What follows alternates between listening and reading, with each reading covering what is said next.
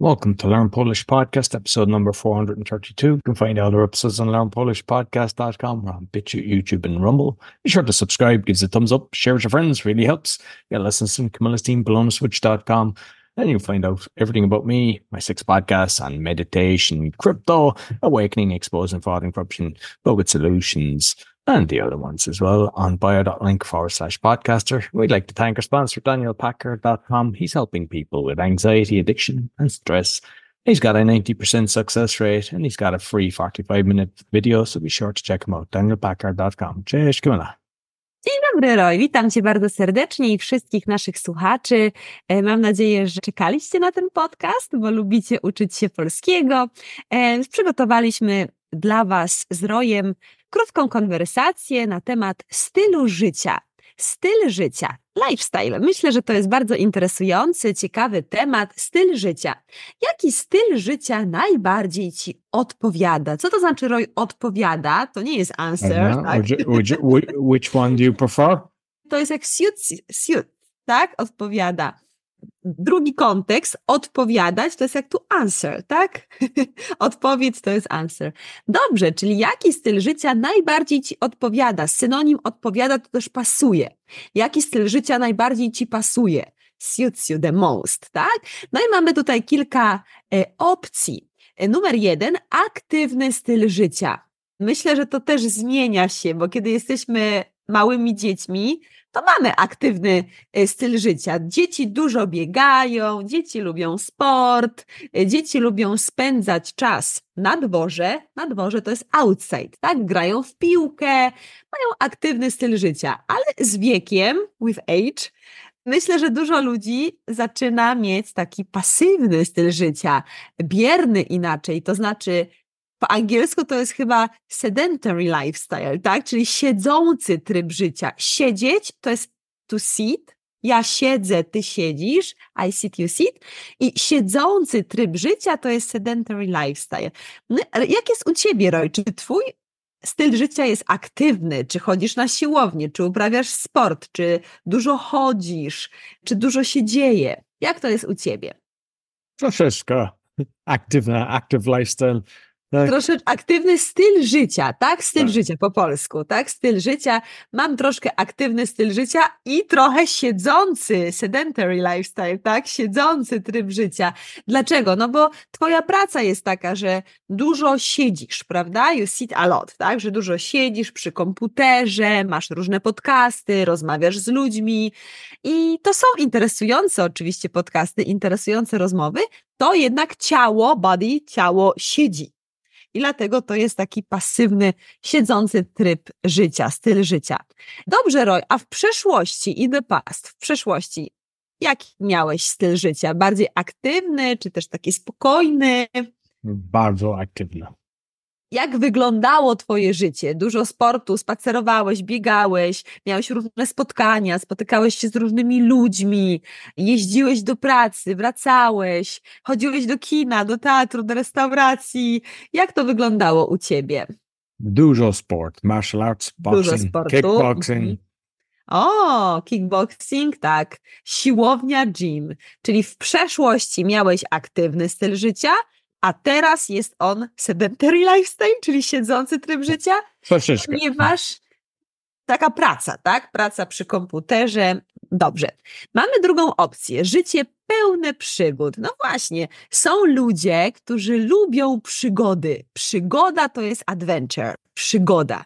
I życie pełne przygód, czyli na przykład podróżowanie, traveling, tak? Robienie nowych rzeczy, próbowanie nowych rzeczy. Bo wiesz, bardzo łatwo jest wpaść w rutynę, że codziennie to samo, każdy dzień wygląda identycznie, wtorek jest taki sam jak środa, środa jest taka sama jak czwartek. To jest takie życie w schemacie. Schemat po angielsku? Schemat, tak? Schemat. Życie w schemacie. Natomiast dużo ludzi lubi przygody, żeby coś się działo, żeby była adrenalina, codziennie coś nowego, czyli takie wyjście ze strefy komfortu. Roy, czy Twoje życie jest pełne przygód, czy raczej spokojne, zorganizowane, każdego dnia rutyna, to samo? Nie, well, bo czasami jest Życie pełne przygody, bo byłam na chyba 40 kraj. Czyli Tak. 40 krajach, tak. In 40 countries, tak? To super, czyli było dużo przygód. Aha, czyli to zależy na jakim jesteś etapie życia, czyli w przeszłości aktywny styl życia, życie pełne przygód, dużo robiłeś, dużo podróżowałeś, a teraz bardziej siedzący i bardziej to życie jest spokojne, calm, tak? I zorganizowane, czyli masz porządek, masz rutynę, każdego dnia masz program dnia i spokojnie wszystko sobie organizujesz, tak? Tak. Czyli jeżeli miałbyś wybrać, jaki styl życia najbardziej ci odpowiada w tym momencie, nie w przeszłości, to myślę, że wybierasz opcję C, tak? Tak, na pewno. Czyli w tym momencie najbardziej odpowiada ci spokojne i zorganizowane życie. No chyba, że jeszcze jest opcja D inne i chcesz coś dodać, coś innego niż ja powiedziałam. Ja muszę szczerze powiedzieć, że w tym momencie i w tym roku, w 2024 roku interesuje mnie aktywny styl życia, bardzo. W ogóle hasło to jest jak slogan, tak? Hasło na 2024 rok u mnie to jest rozwój. Wiesz, co to jest rozwój? Development, tak? rozwój, development. I właśnie aktywny styl życia pasuje do rozwoju.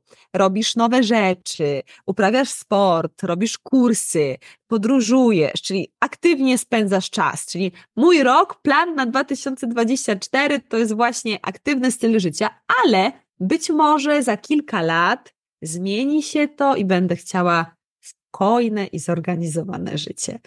No właśnie, czyli... To jest nowe, Kamila, bo poprzednie to nie było ciebie, tak? Tak, wcześniej miałam spokojne i zorganizowane, a teraz zmieniło się. A potem otwarł twoje oczy i mówi, tak? Chcę aktywnego, tak, życia.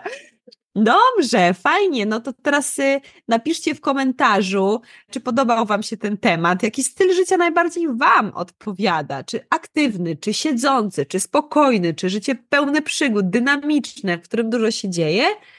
Dajcie znać w komentarzu, my z Rojem was pozdrawiamy i zapraszamy na następny podcast. Do zobaczenia. Dziękuję bardzo, Kamila. Dziękuję. So you get lessons from Camilla's team, polonaswitch.com. You'll find all our episodes on learnpolishpodcast.com. As mentioned, we're on BitChute, YouTube, and Rumble. And be sure to give us a thumbs up and a comment, as Camilla's just asked there. It really helps. It helps the algorithms to get more people to find it. Find about me, all my podcasts, or if you're thinking of starting a podcast or you'd like to do a podcast tour, I can help you do that. Go to bio.link/podcaster. And or like to thank our sponsor, danielpackard.com. There's a free 45-minute video to help you to overcome anxiety or stress. And if you get involved with his thing, he only charges you at the end with a 90% success rate. So it's worth checking him out. danielpackard.com. Until next week, dziękuję bardzo i do widzenia. Do widzenia.